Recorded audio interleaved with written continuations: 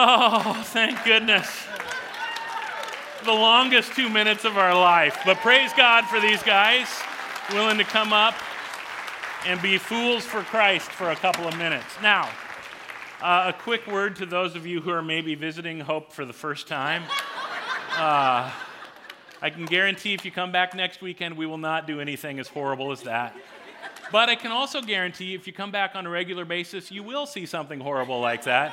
I don't know, 3 or 4 or 5 times a year, and here's why. Turn to the person next to you and say, hallelujah. But say it like you really mean it. Hallelujah. Yeah. So hallelujah is the Hebrew phrase for praise the Lord. And the root word inside the song, halal, inside this phrase, halal means to boast, to rave, to shine. And then let's read this last line together. To be clamorously foolish. And so that was our attempt, and I think quite successful, at being clamorously foolish as a way of praising the Lord. Hallelujah. The song that you heard in the background is by the great artist Fatboy Slim. And the song's called Praise You. It was actually part of an album that was nominated for a Grammy in the late 90s, which tells you something about how awesome 90s music was. And the line they kept repeating was, I've got to praise you like I should. I've got to praise you like I should. And that's what we want to talk about today. What does it look like for us to become people who praise the Lord, people who hallelujah the way God calls us to praise the Lord? And to help us with this, we're going to be taking a look at the life of King David. We've been doing this all through the month of June, this message series looking at this book and life lessons from King David. The first lesson we learned was about how God looks not so much on outward appearance, but God pays attention to the condition of our hearts, what's going on the inside. Last week, Pastor Mike reminded us of the power of God to help us face the giants in our life. Today, the lesson that we're going to be learning from King David has everything to do with how do we have a heart of worship? What does David have to teach us about worship? And at this particular point in the story, in 2 Samuel chapter 6, David is now the king. He had been anointed a long time ago, but now he's finally been crowned the king. He's trying to establish Jerusalem as the capital city of his kingdom, and they finally wiped out the Philistines. They have a lot to be thankful for. They want to praise God for the good things God is doing in David's life and for the entire nation. They're ready to hallelujah. They're ready to praise the Lord. And part of that celebration includes getting the Ark of the Lord, the Ark of the Covenant, and bringing it to Jerusalem. Now, we don't spend a whole lot of time talking about the Ark of the Covenant in church, and so I went back and I was reading through some of the passages where this Ark shows up. It starts in the book of Exodus. Moses is leading the people of Israel to the Promised Land, and they stop at Mount Sinai along the way, and God gives Moses all the commands, the 10 commandments, yes, but also a whole lot of commands or instructions primarily around worship. How does God want the people of Israel to worship? And part of the instructions were to build this portable tabernacle, this church that they could move from place to place as they were on the journey. Kind of like the way we had a mobile church when we worshiped in a middle school for about 8 years as a congregation, setting up and tearing down, and that's what the people of Israel had to do as well. And one of the things that went into the tabernacle, a part of the worship, was this ark. And there were instructions that God gave. Here's how big it needs to be. Here's the shape. Here's how you decorate it, and that sort of thing. Also, what goes inside the ark. So the stone tablets where God wrote the 10 Commandments and gave them to Moses, those are inside the Ark of the Covenant. A jar of manna. Manna was the bread from heaven that God sent to feed the people of Israel as they're wandering in the wilderness. And then lastly, Aaron's staff. And so Aaron is Moses' brother. He becomes the first priest of the people of Israel, and priests were very important in terms of what worship looks like for the people of Israel. So Aaron's staff represents the priesthood. The instructions included put rings on the side of the ark so that you can make poles and put the poles through the rings, and then the priests would carry the ark. Kind of as the people moved, at the front of the procession would be the ark. When they actually make their way into the Promised Land, they cross the Jordan River, and it's the priests carrying the ark who go first. The ark is this powerful symbol, a powerful representation of God's presence with God's people. God's presence with God's people. David has the idea of building a temple to the God of Israel. His son Solomon actually completes the temple. They put the ark in the temple, and do you remember where it goes? It's in a place called the Holy of Holies. Behind this huge curtain, this veil was the Holy of Holies. Nobody went near the Holy of Holies except for the high priest. And only like once a year would they go back behind that curtain to where the Holy of Holies, where the ark was in the Holy of Holies. The idea was you don't touch the ark. It's too holy. You don't look inside the ark. If you do, bad things might happen to you. Just ask Indiana Jones and the Raiders of the Lost Ark, right? And so one of the main characters in the early part of the book of Samuel is the ark. 1 Samuel chapter 4, 5, and 6. The Philistines and the Israelites are in a battle, and the Philistines win the battle, and they capture the ark, and they take it to their capital city, and they put the ark of the Lord inside this temple to their god, the god Dagon. Remember, all of the countries, all of the regions around Israel, everybody had their own god, and part of what military conquests were about is whose god is the best god, whose god is the strongest god. And so the Philistines capture the ark, they put it in Dagon's temple, they go to bed that night. When they wake up the next morning, something interesting has happened. Let's read this together. 1 Samuel 5, verse 2, read it out loud with me. Dagon had fallen with his face to the ground in front of the ark of the Lord. And because we're not part of this culture, there's a part of the power of this story, a big part of the humor of this story that we miss out on. You know, when you read through the Bible, sometimes the biblical writers will use the word worship. In the Old Testament, more often than not, they don't use the word worship, but they describe what worship looks like. In particular, they describe what people are doing with their bodies when they worship. They're lifting their hands, they're clapping, they're shouting, they're bowing their heads, they're lying prostrate as a way of worshiping the Lord. Worship in the Old Testament for the people of Israel, God's people, worship was a full-bodied experience. And a big part of worship included, do you have the right kind of posture as you are worshiping God? And so what we have here is a verse about worship. Dagon, the false god of the Philistines, is in the posture of worship, worshiping the true God of the Israelites. How embarrassing for the Philistines. They hate this. They wake up, they get their statue back the way it's supposed to be. It takes them all day. They go to bed that night, wake up the next morning, same thing has happened. And so in their embarrassment, they're like, we got to get the ark out of here. So they build a cart, they put the ark on a cart, they harness a couple of cows to that cart, and they send it off hoping it'll leave their country, go back to Israel, and that's what happens. And for about 20 years, the ark is just in this place called Kiriath Jearim, about 12 miles west of Jerusalem, and that's where we pick up the story in 2 Samuel chapter 6. David's the king.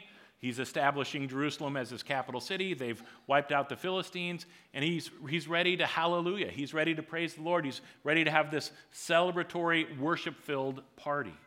Here's what happens in verse 5. David and all the people of Israel were celebrating before the Lord, singing songs and playing all kinds of musical instruments, lyres, harps, tambourines, castanets, and cymbals. As you look at that verse, what picture kind of pops into your head? What is it? A whole bunch of people celebrating. I don't know if you notice, if you read through this, the word celebrate shows up all over the place. A lot of singing, a lot of instruments. How loud might it have been? What are the people doing when you look at a celebration like this? Do you know what we call our worship services here at Hope? Celebration services. So what I want you to do is just think for a second, where are the places in your life that you find yourself celebrating? Not here, not when you come for worship at a celebration service to the Lord, but in other places. Weddings, graduations, I don't know where it might be, ball games when you win a championship or a game. What are the kinds of celebrating that you do? And what do you look like? What does it sound like? What is your body doing? I've been at a lot of wedding receptions with you. I know I've got a picture in my mind of how you celebrate. You know what it does not look like? How you worship. Right? Our celebration outside of this place is very different than our celebration inside of this place. Why is that? All kinds of reasons. Let's dig into it a little bit. In March, I got to go to the Holy Land. And it's the first time I'd ever been to the Holy Land. Sometimes people will ask me about my trip, like, What were the places? Was it Bethlehem? Was it Nazareth? Was it Jerusalem? Where was the place you just really was like, this is cool, this is where God is? And part of what's interesting to me is often it was at a place that was not necessarily connected to any particular Bible story. If you're interested in this kind of stuff, mark your calendar on August 18th. It's a Sunday, a couple of months from now. After the 11 o'clock service, we'll have a potluck, and we'll just show some pictures, and the people who were there with me will talk about our experience. I'm super jealous. Eli, our discipleship minister, he's going to the Holy Land in about 8 months in February, taking, I think, about 30 people. If you're interested in that sort of a trip, Eli, I'm sure, would love to talk with you about that. But one of the highlights for me was the day we spent around the Sea of Galilee. And we saw the place where Jesus preached the Sermon on the Mount. We saw the home of Mary Magdalene and excavation work that's going on in the village of Migdala, Mary Magdalene. We went to Capernaum, Jesus' headquarters of his ministry on the north shore of the Sea of Galilee. It's also where Simon Peter's home was, and there was a synagogue we got to go through where they're pretty sure Jesus would have preached from that synagogue. Just cool stuff. Took a boat ride across the Sea of Galilee. And then at the end of the day, something kind of surprising happened. We got in Jeeps, and we rode across this real lush, fertile agricultural valley in northern Israel, and the sun was setting, and it was just beautiful, and we ended up in this place.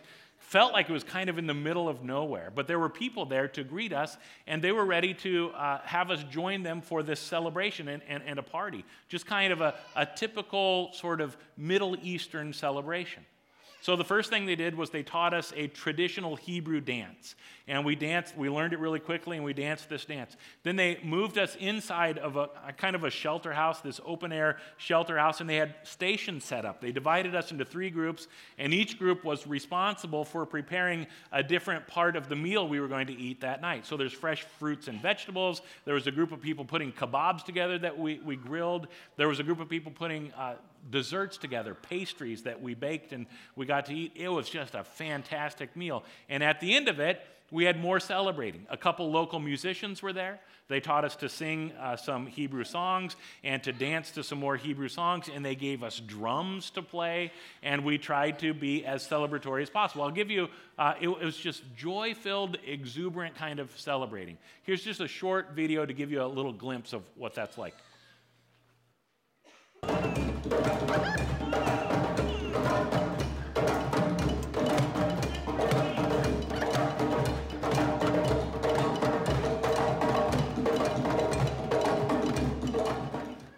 We cut it off there so as to not embarrass some of the other members of the group. But the idea is we actually do know how to be clamorously foolish. And when you go to a different cultural context, I go on mission trips to Central America or to Africa, or you end up at a place like this in the Holy Land, it just kind of flows out of you, this worshipful, joyful, exuberant, full-body kind of celebration. And far too often, that's not a part of our worship here. Why is that? Why is it that we think, and maybe even a more accurate way to say, why is it that we know when we come into a worship center, we're supposed to be quiet, and we're not supposed to laugh, and you're not supposed to have fun. You're supposed to be still and make sure nobody sees you. Where's that come from? A couple ideas that I have on this. When I was 18, I graduated from high school, and I ended up spending the summer before college touring with a Christian music group. We went all over the United States, and we did a concert pretty much every night in a different church in a different town. You would have to set up everything and then tear it down and load it into a bus and move on to the next spot.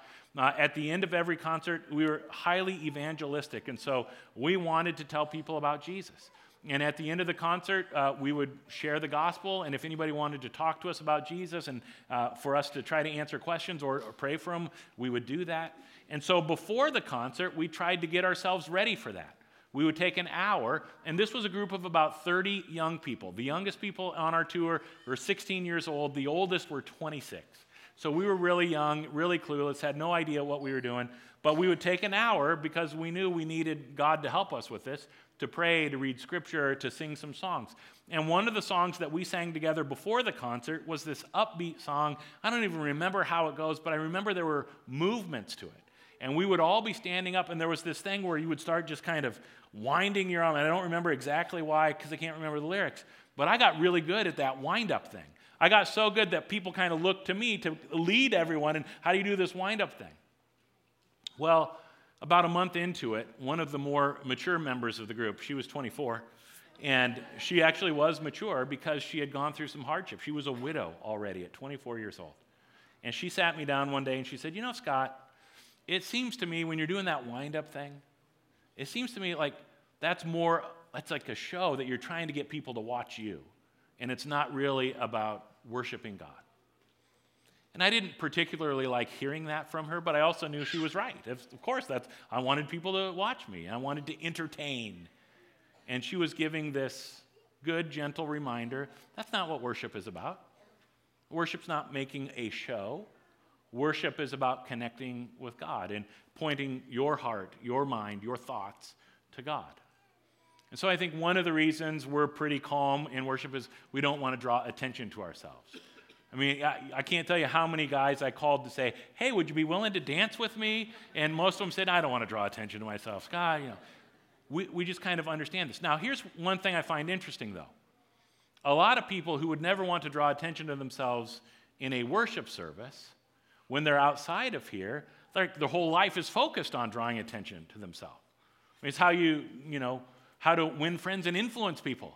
Draw some attention to yourself. That's how you grow a business or, whatever. It's how social media works. It's what social media is for. For me to post things, here's an interesting article that I read, and look how it talks about grace, and look how it talks about love. And I post it so that people underneath it will say, oh, when I read that, I think of you. And it's really a way about, getting people to pay attention to me. Paul says, our whole life is worship. Offer your bodies as living sacrifices. This is your spiritual act of worship. Not just when you gather together with the community on the weekends, but everywhere you go, throughout your life, you're to have a posture of worship. It's about not pointing people, drawing attention to yourself, but pointing people to God, getting people's attention to turn to God. So just a gentle reminder, not just on here at worship, but wherever you are, how are you living your life? What is your posture? Is it about you, or is it about somehow pointing people to God? And again, there's a line there that, yes, we want to not cross. But that does not mean we can't move, we can't clap, we can't raise our hands. When you go to places in the world where full-body worship still happens, you know who draws attention to themselves? The people who stand there like this. And I understand there's all kinds of, some of us, clearly, we can't clap and sing at the same time. So I'm not going to participate, right? But what does it look like for you to engage in worship without crossing that line into making it about you? Second reason why I think, and most of us don't know, so we're just like, I'm not going to do anything.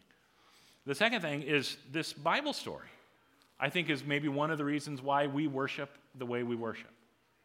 David wants to have this joyful, exuberant celebration of God's, look at all the good things that are happening in David's life and in this nation that he is leading. Let's praise God. Let's hallelujah for all these good things.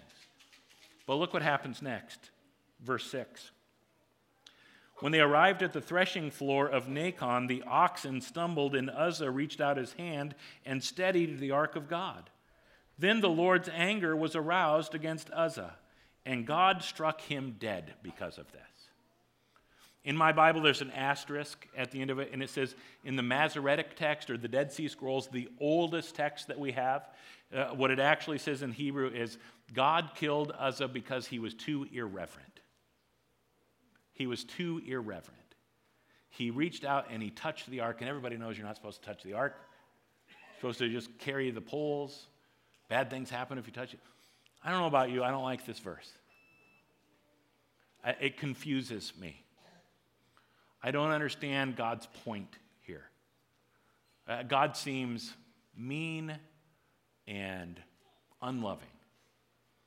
And it makes me a little angry, if I'm going to be honest. If it makes you a little bit angry, you're not the only one. Here's how David responds. Next verse, verse 8. David was angry because the Lord's anger had burst out against Uzzah. Think about it. He's trying to praise the Lord. He's trying to get the whole country to praise the Lord to recognize, we understand the good things that are happening in our life, Lord, are because of you. And then something not so good happens. And all of a sudden the celebration stops, because nothing kills a party like the wrath of God.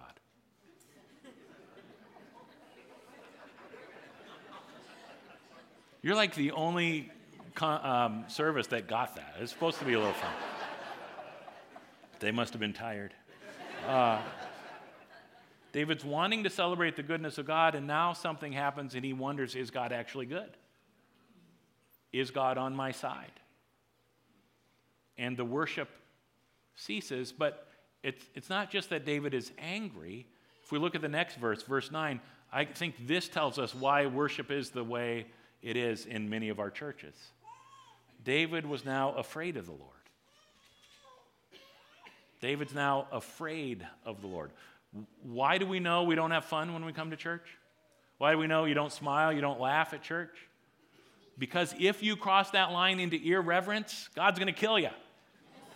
And we may not actually believe God will kill us, but maybe our parents will be mad at us if we're being too loud or whatever. Or maybe our Sunday school teacher, right? Maybe God will be displeased, angry, Instead of giving us good things, God's going to bring about bad in our life. We don't worship joyfully and exuberantly because we're too scared of God. There was a study the Pew Research Center did a year ago. They looked at worship in America. Part of what they discovered, 4 out of 5 Americans, 80% of Americans believe in God. At the same time, the Journal for the Scientific Study of Religion, which I just think is a fascinating thing, let's scientifically study religion, they published an article that said about 17% of Americans show up for worship on any given weekend.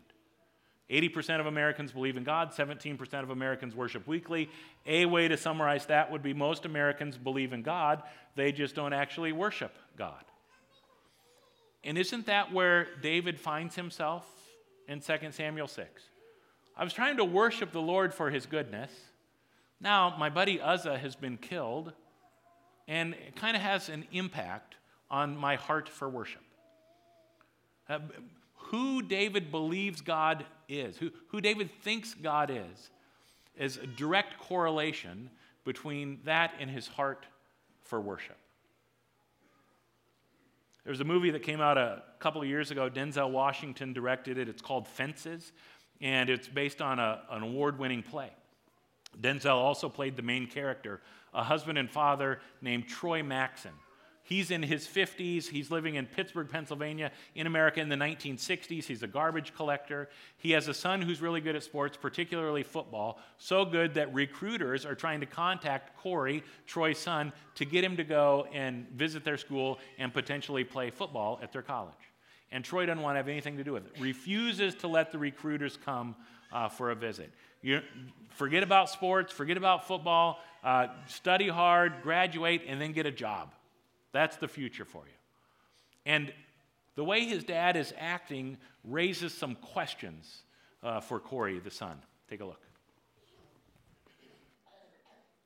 How come you ain't never liked me? Come here, boy, when I talk to you. What law is there say I got to like you? None. All right, then. Don't you eat every day? Yes, sir. You eat every day. Yes, sir. Got a roof over your head. Yes, sir. Got clothes on your back. Yes, sir. Why you think that is? Because of you? Because you like me? Like you. I go out of here every morning. I bust my butt putting up with them crackers every day because I like you. You're about the biggest fool I ever saw. It's my job. It's my responsibility. A man is supposed to take care of his family. You live in my house, fill your belly with my food, put your behind on my bed because you're my son. Not because I like you, because it's my duty to take care of you. I owe a responsibility to you. Now, let's get this straight right here and now before I go along any further. I ain't got to like you. Mr. Rand don't give me my money come payday because he like me. He give it to me because he owe me. Now, I don't give you everything I got to give you. I give you your life. Now, don't you go through life worrying about whether somebody like you or not. You best be making sure they're doing right by you. You understand what I'm saying? Yes. So here's a son who is convinced his father doesn't like him. And it makes him a little angry, and it makes him a little afraid. And David's in the same place. A little angry at God, a little afraid of God? What about you? When you think of who God is, what kind of God, what kind of picture, what kind of a person pops into your mind?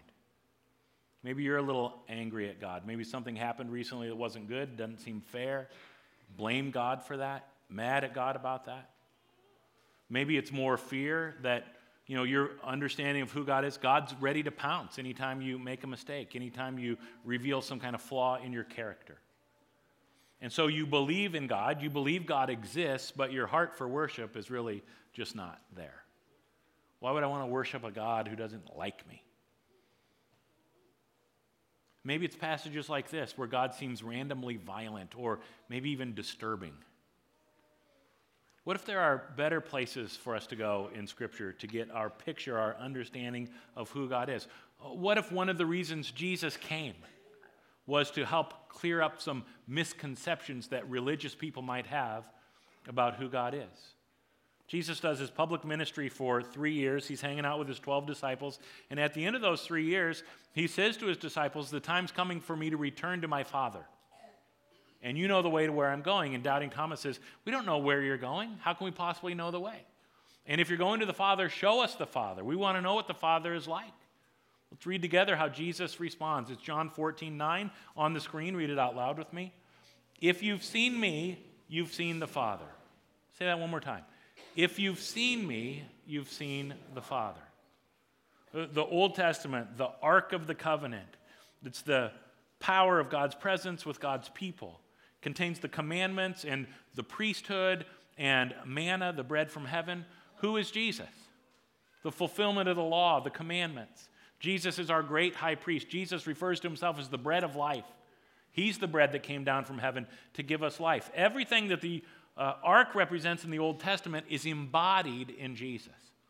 Jesus is God's presence with God's people. And in the Old Testament, when it comes to the ark, it's like, let's keep our distance from the ark because we don't want bad things to happen. But when you look at Jesus and what he is doing, all throughout his ministry, it's come closer, come closer, come closer. Let the little children come to me. Don't stop them. Come closer, close enough that you can be touched by Jesus, to receive a healing embrace from Jesus.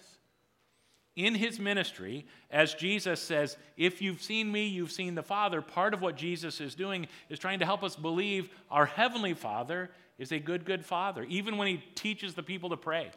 Luke chapter 17 is Luke's account of Jesus teaching his disciples to pray the Lord's Prayer. Here's why we pray. Here's how we pray. And just as importantly, here is who we are praying to.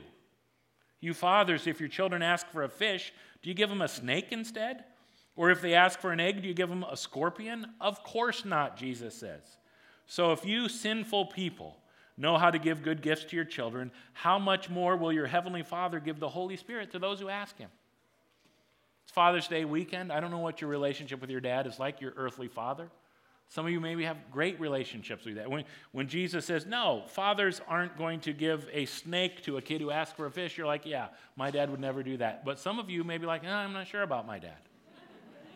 If I ask for a good gift, my dad just has proven over and over and over, he'll give me a bad gift. So whether you have a good dad or a not so good earthly father, part of what Jesus is saying here, your heavenly Father is better. Your heavenly Father is better. Your heavenly Father wants to give you a good gift, the gift of the Holy Spirit. Now, here's part of what's interesting. Who does Jesus believe God to be? Well, when Jesus is 12 years old, his parents lose him for 3 days. When they finally find him, he's in the temple, and he says, why wasn't this the first place you looked for me? Why would you think I'd be somewhere other than in my Father's house doing my Father's business?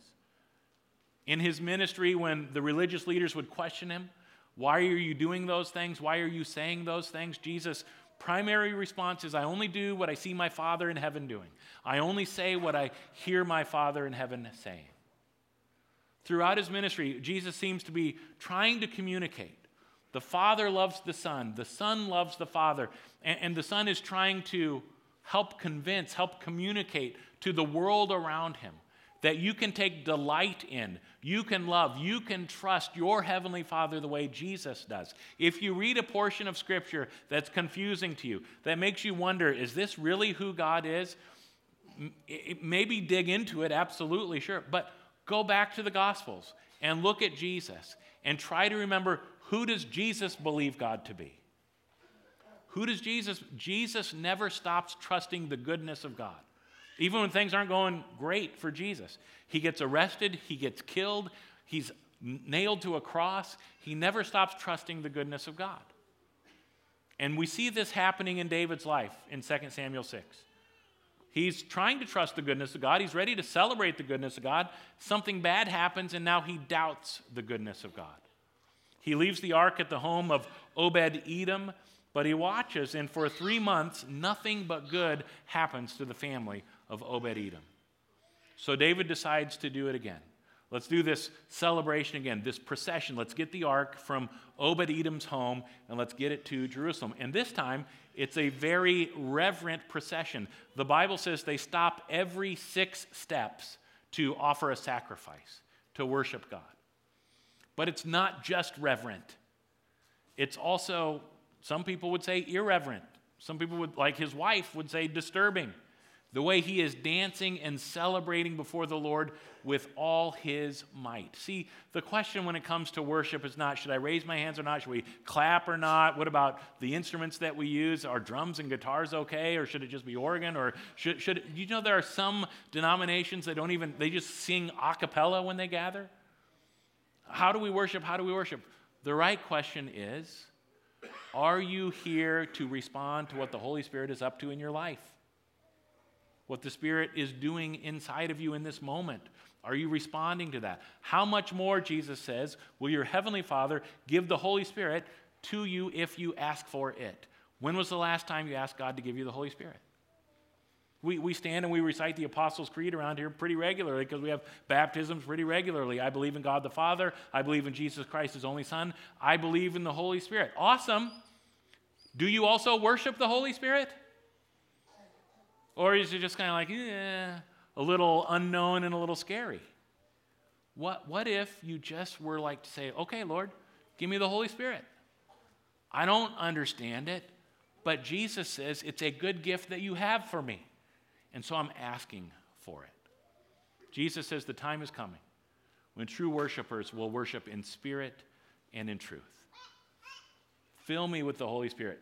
Produce the fruit of the Spirit in me. More love, joy, peace, patience, kindness, goodness, faithfulness, gentleness, and self-control. Wouldn't that be a good thing for marriages? Wouldn't that be a good thing for fathers as they relate to their children to have more fruit of the Spirit? Why aren't you asking God for it?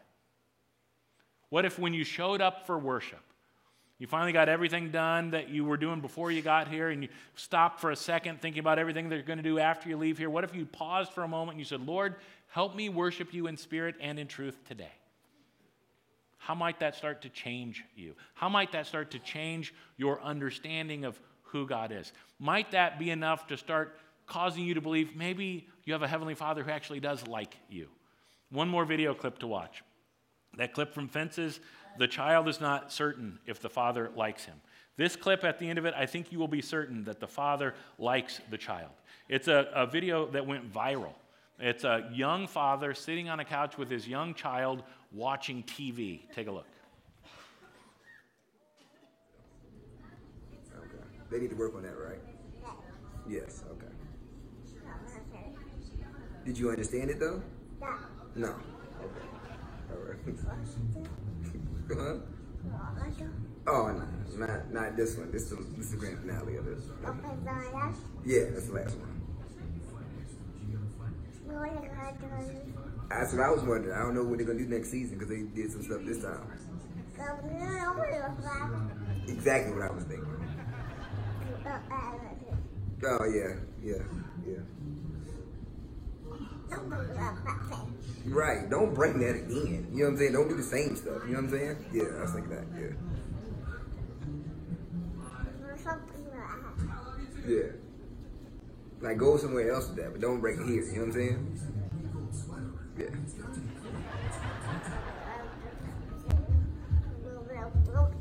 That's what I said. And then it was like, you know what I'm saying? And I was like, what in the world? But don't do that here. You know what I'm saying? Yeah. Yeah. Really? I thought the same thing. We think a lot alike, huh? Oh, that's crazy. Right. Let's stand together. And let's pray the prayer Jesus taught his followers to pray. Our Father, who art in heaven, hallowed be thy name. Thy kingdom come, thy will be done, on earth as it is in heaven.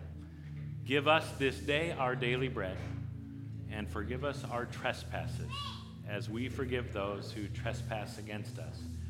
And lead us not into temptation, but deliver us from evil. For thine is the kingdom, and the power, and the glory, forever and ever. Amen. Now let's worship in spirit and in truth this last song.